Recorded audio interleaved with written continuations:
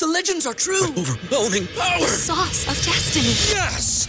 The most legendary sauce has arrived as McDonald's transforms into the anime world of WickDonald's. The greatest flavors unite in all new savory chili McDonald's sauce to make your 10-piece Wick Nuggets, fries, and Sprite ultra-powerful. Unlock manga comics with every meal and sit down for a new anime short every week only at WickDonald's. Ba-da-ba-ba-ba, go! At participating McDonald's for a limited time while supplies last. Say goodbye to your credit card rewards. Greedy corporate mega stores, led by Walmart and Target, are pushing for a law in Congress to take away your hard-earned cash back and travel points to line their pockets. The Durbin-Marshall credit card bill would enact harmful credit card routing mandates that would end credit card rewards as we know it. If you love your credit card rewards, tell your lawmakers, hands off my rewards. Tell them to oppose the Durbin-Marshall credit card bill.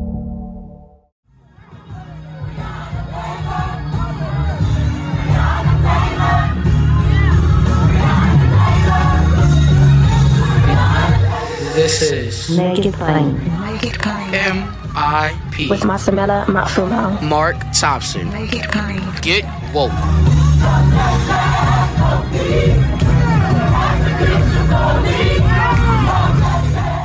Ladies and gentlemen, my guest's writing has appeared in New York Magazine, Vulture, Slate, RBMA, and The Village Voice. He works as a producer on the NPR podcast, White Lies. He's from PA. He teaches writing at Auburn University and with the Alabama Prison Arts and Education Project. His first book came out a year ago. It's released now in paperback, and we do well to talk about it.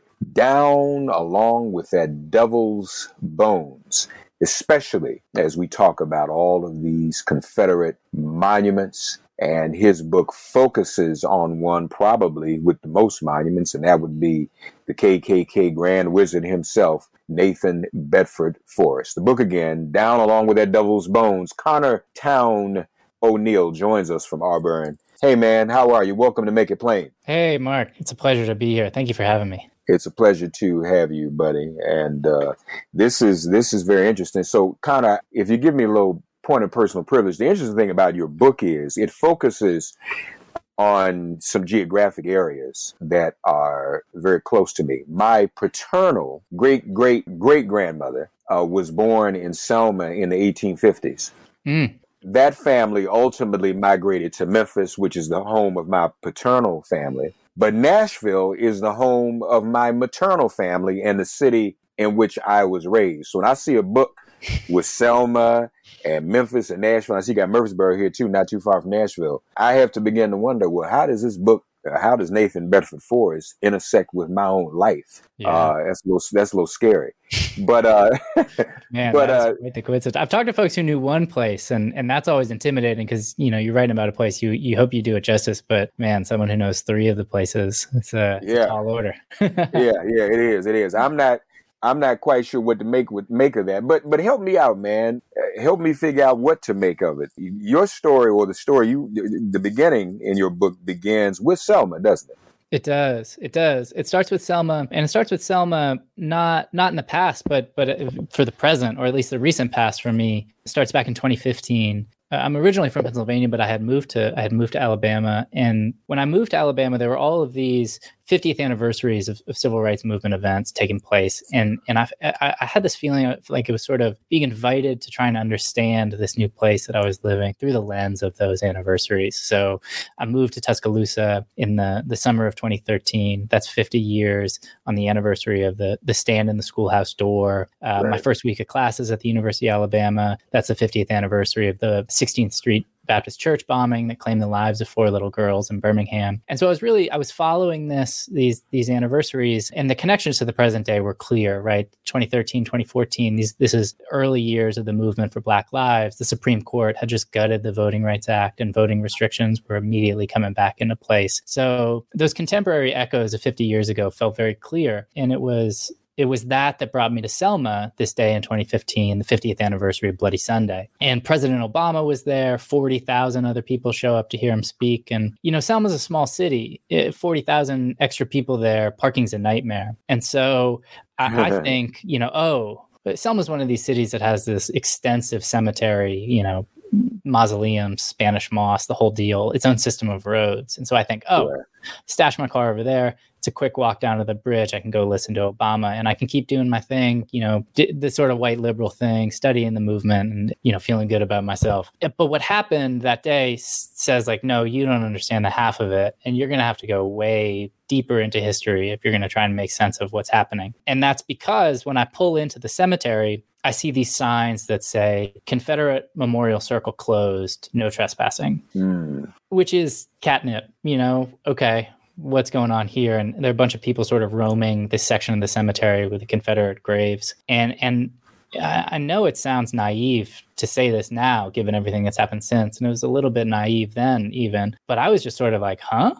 Confederates on a civil rights anniversary? And so I wander over and just, you know, approach this woman and say, what are y'all doing here? And come to learn this group calls themselves the Friends of Forest and had spent really the better part of the last 2 decades fighting about this statue of Nathan Bedford Forrest that they had put up. And, you know, like you say, putting up a statue of the first Grand Wizard of the Klan, that's going to raise an eyebrow anywhere. Doing it in Selma, given its connection to the movement, all the more provocative and insulting. But come to learn, that statue first went up the same week that the city's first black mayor had been inaugurated in the year 2000. So it just compounded the insult and sparked all of these protests and debates. The statue's eventually moved. It was originally on city property. It's moved out to the cemetery, but then it's stolen. But its theft only sparks more debate and controversy about whether they could replace it, put up another statue of Forrest. That eventually sparks a federal lawsuit, which the Friends of Forest had just won when I meet them. So they're out there sort of parading their victory, getting ready to put up another statue of Forrest. And so the dissonance of that, you know, Confederates on this major civil rights anniversary, this moment of racial violence being commemorated, it just raised all of these questions. Who is Nathan Bedford Forrest? What does it mean to put up a statue of him? What does it mean to do it in the year 2015? And so that was really the starting point. And those are some of the questions that the book is trying to grapple with. Nathan Bedford Forrest talks a little bit about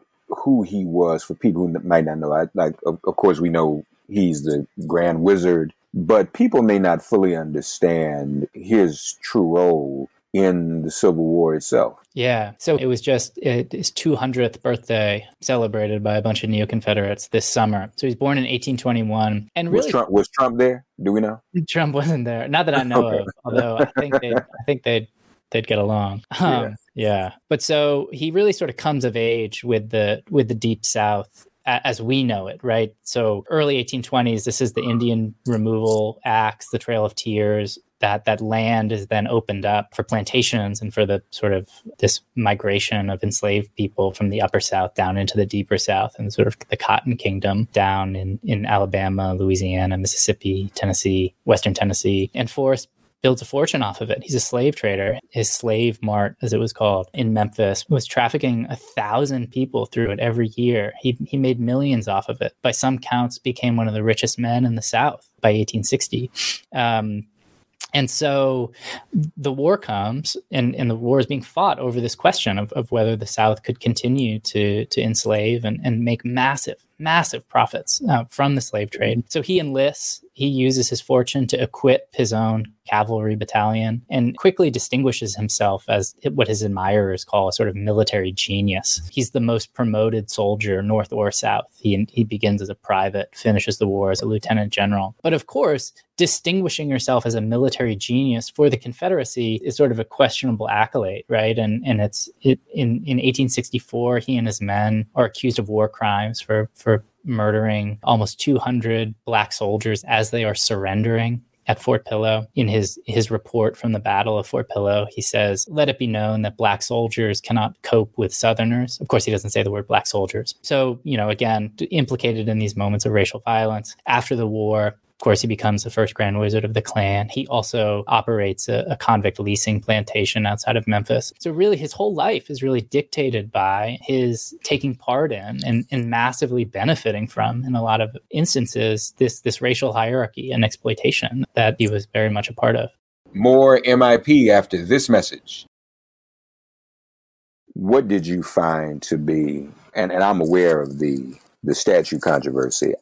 Full disclosure, I am on for years, almost 25 years have been on the board of the Jubilee at Selma. So we organize every commemoration every year. In fact, we have to invite you this coming year. I would love that. And so we organize at 50th. But I'm curious, when you talk to the people, once you got to that cemetery, what were they saying? What was their affinity with Nathan Bedford Forrest?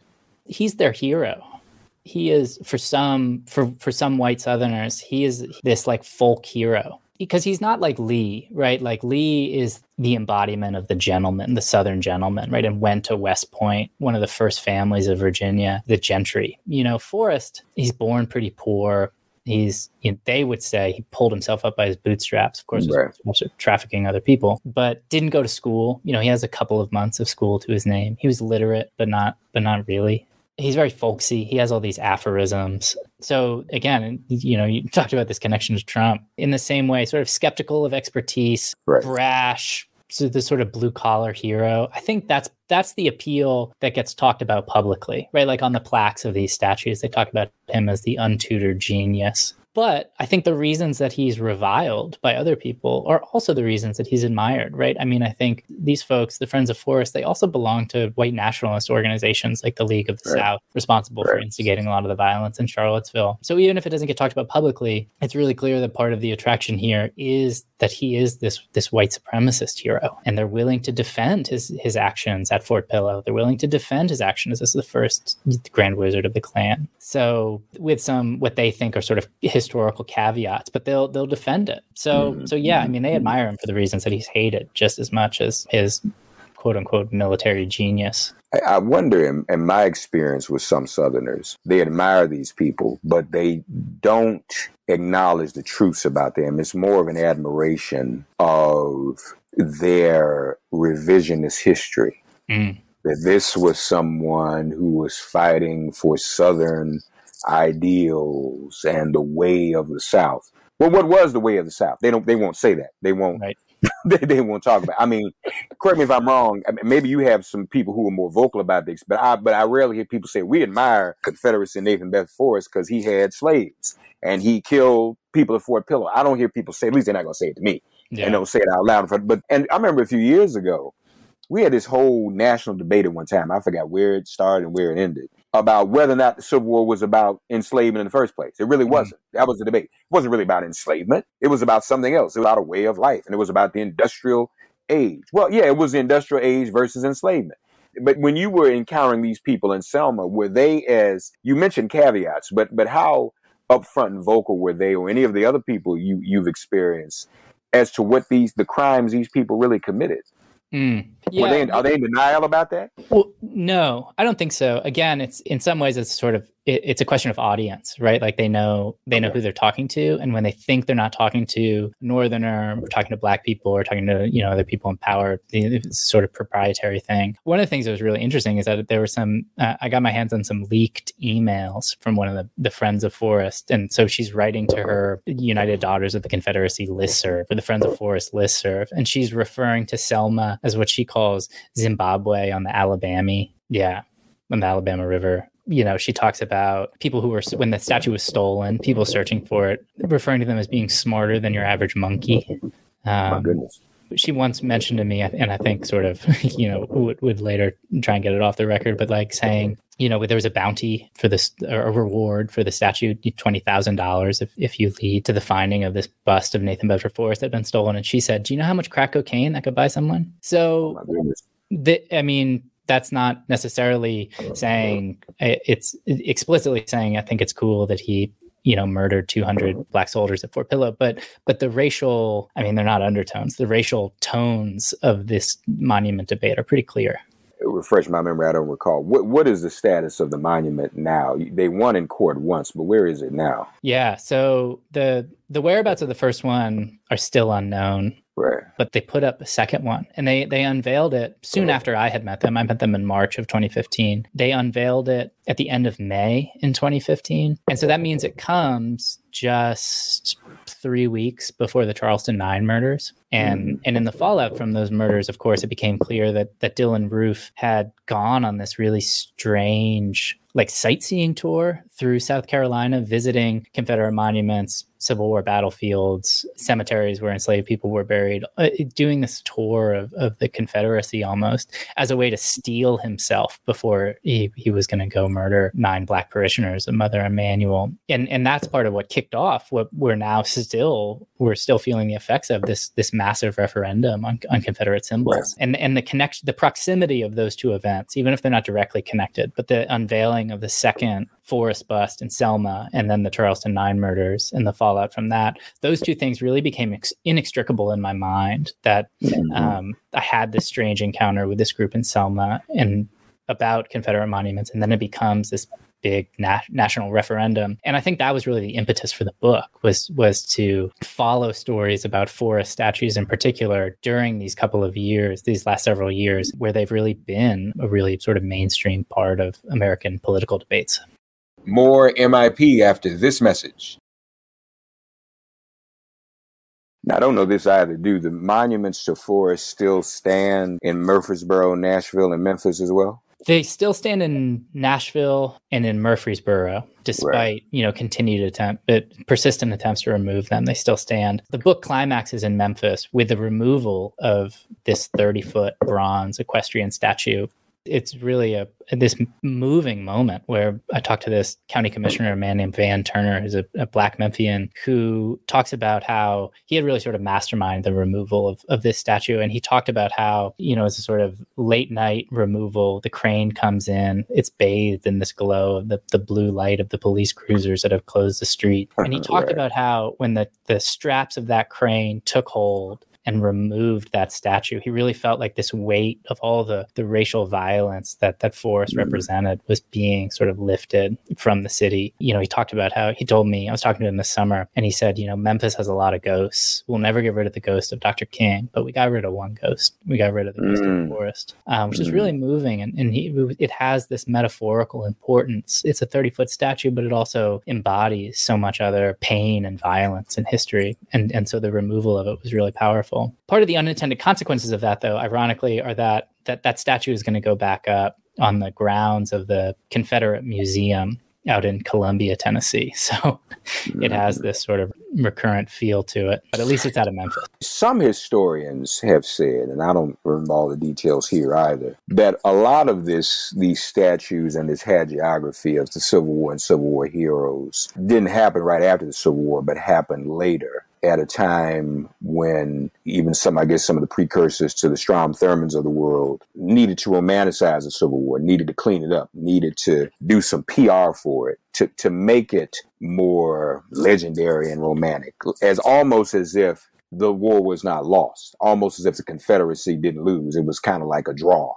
And is that your depiction of the history of these monuments as well? That's how they kind of came to be, and that was part of an effort to change the image of what really happened? I think so. Absolutely. The Southern Poverty Law Center does some really good data journalism on this, showing, they have this graph of showing when these monuments go up. And it's not 1866, it's not 1867, right. It's not in the immediate aftermath of the war. It's the turn of the 20th century when you see the first real spike of a lot of these Confederate monuments going up. And that's, of course, after the collapse of Reconstruction, when ex-Confederates are returning to political power in the South, implementing Jim Crow, and like you say, sort of tidying up the legacy of the Civil War, casting these men as heroes, and enshrining them as heroes publicly. And, it's interesting. There's a great book, Henry Louis Gates' book, Stony the Road, that details all of these depictions of Black Americans at that very same time, just saturating white Americans' consciousness with demeaning and dehumanizing depictions of Black Americans, the sort of Sambo tropes. And at the same,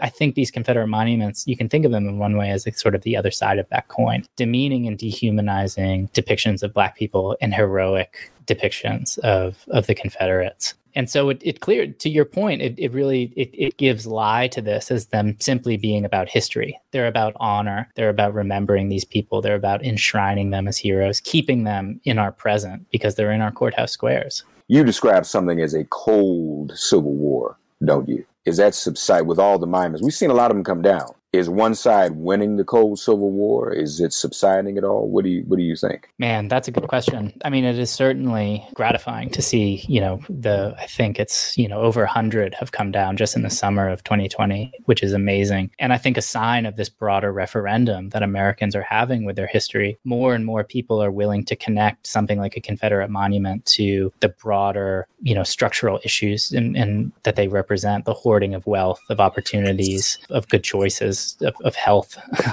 to enshrine this racial hierarchy. But it's complicated. When I talk about the Cold Civil War, I guess I'm trying to make a distinction to show that the Union had a military victory, but whether or not they had an ideological victory is a much more difficult, because of course the Union victory did lead to emancipation, and by no means mean to understate the importance of that. But of course, the South and really America more generally was justifying the slave system on this idea that the men and women that they were enslaving were inherently inferior by virtue of their race, which is an idea that was invented, right? There's no biological basis for it. So that racial hierarchy that slavery was a part of, and this lie that that Americans were telling about white supremacy is by no means vanquished at Appomattox. It just takes different forms. It's not a military fight anymore. And so that's why I call it a cold civil war, right? It's no longer battlefields, it's schoolhouses, it's lawyers in the courtroom, it's real estate agents and banks issuing mortgages to some people and not to others. It's who police defend and who they see as criminals. So that's thornier, right? Who's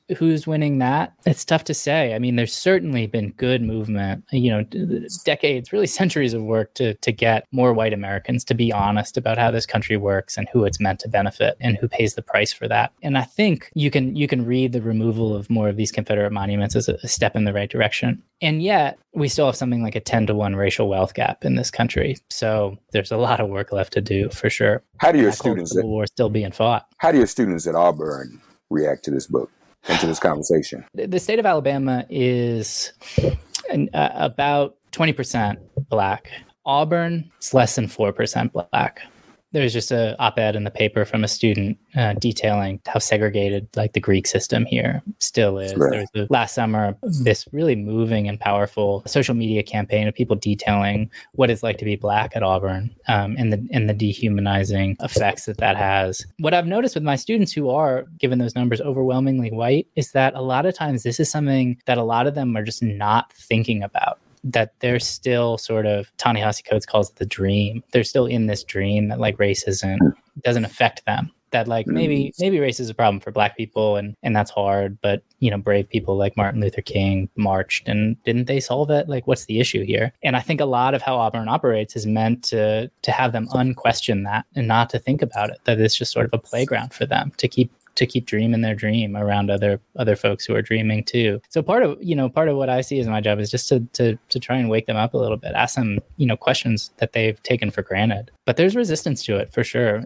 These are difficult questions. Your book, though, is it your intention that somehow your book still reaches some of those people? I hope so. Yeah.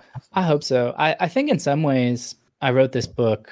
Generally, I think, I try to take up the mandate of like white people talking to other white people about race, which is something that we just don't do. And so we keep dreaming. But in a more specific way, I was writing this book to an earlier version of me who hadn't thought about these questions, who had just taken it, who had just, sort of absorbed the received wisdom that like, this isn't about me. That race isn't a thing for white people. We just are, it's a given. It's the default or the norm. And that I really did. This book, I know I sound naive when I say this because I was incredibly naive as a younger person and very recently, probably still am in a lot of ways. But writing it to an earlier version of me to say like, hey, you're swimming in this stuff. So much of these questions of racial prerogative and racial violence have maybe in unseen ways, maybe in more subtle ways, but no less insidious ways have shaped my life too. The neighborhood where my folks were able to buy a house, right? The school, the public school that I went to, that was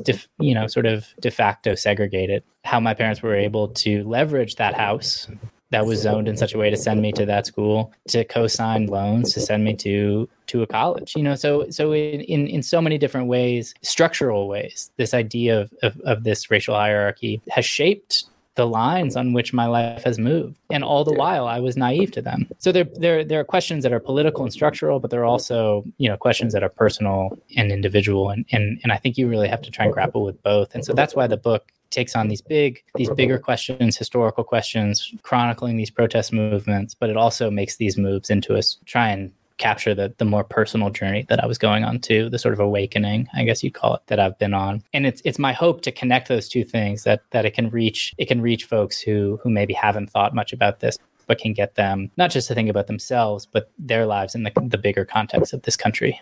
Down along with that Devil's Bones, now available in paperback. My guest's first book, Connor Towne O'Neill's first book. What are you working on next, man? I'm working on another season of White Lies right now. So that's why I got my fancy microphone out. I'm back on the podcast beat. Good.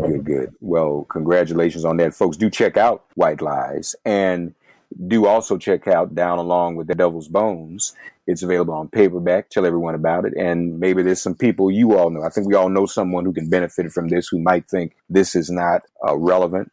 I never had to be told that the Confederate flag and those things were wrong. They were just something that I knew about them, that they were wrong. However, and I'll share with you, my audience has heard me tell this story before. My cousin was the University of Tennessee's first African-American homecoming queen in the mid-'80s. Wow. And I went to the game, and as you know, Knoxville has its own history and its own cold civil war that's ongoing. Notorious. Knoxville's racism, the further east you tend to go in the state, the racism gets worse in Tennessee. That was our experience in my era. I grew up in the 70s and 80s. Memphis was predominantly black. Nashville was a little bit better, 3 black colleges. Knoxville, though, you weren't in Knoxville after sundown. And so I was worried about my cousin, man, because she was going to be riding around 90,000 seat Neyland Stadium in an open car and be the first African American. So I was a nervous wreck. So I decided I was going to be her security detail all by myself. And I was going to police the whole 90,000. I was about 15 years old. I was going to police all of Neyland Stadium and make sure nothing happened to her. But fortunately, nothing did, and it was all fine.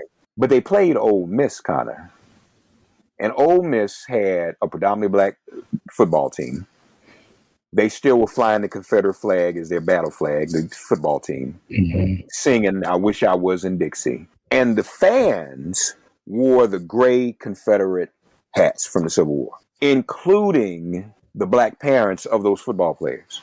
Wow. And that served as a traumatic distraction for me from even my cousin's safety. Once I realized there wasn't a whole lot I could do with 90,000 people by myself, I was like, wow. What? These are adults. I'm not an adult yet, but I'm 15. And I'm like, why do I at 15 understand how inappropriate that is, and these grown adults don't? But I guess, then I just kind of said, well, these are their kids. They're playing for Ole Miss. They probably feel like they don't have a choice. Because those kids didn't have what you described as some of the advantages you had coming up the way you came up. Black kid had to get a football scholarship to go to school like Ole Miss. That's one thing. So I have to, now, if my son, I wouldn't have been out there wearing no Confederate battle gear if my son won that football field.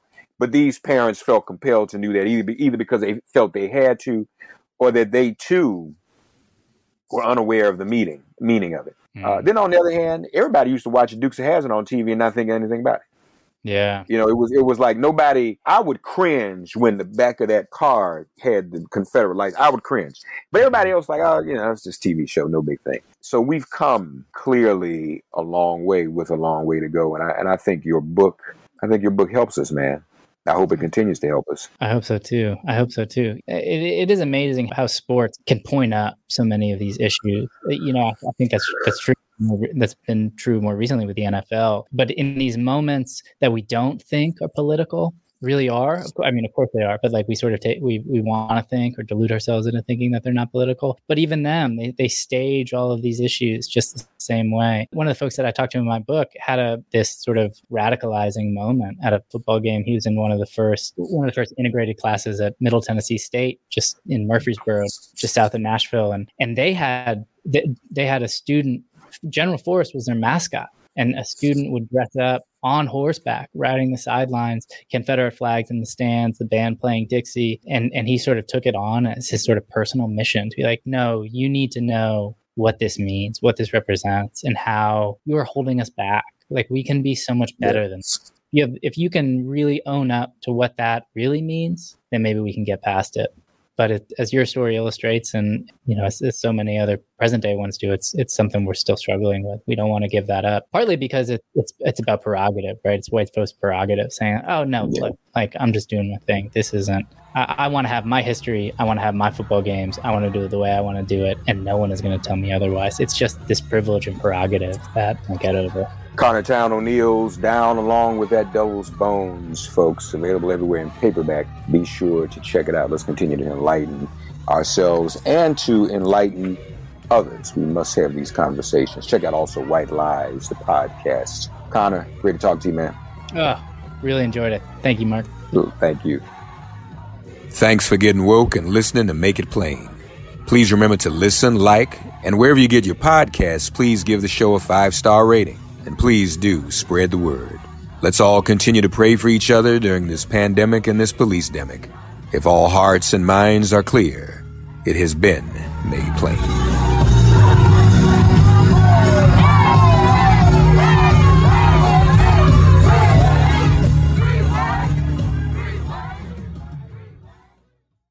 Catch those springtime vibes all over Arizona. Break out of the winter blues by hitting the water at one of our lake and river parks. Take a hike among the wildflowers. Just make sure to stay on the trails and leave the flowers for the bees.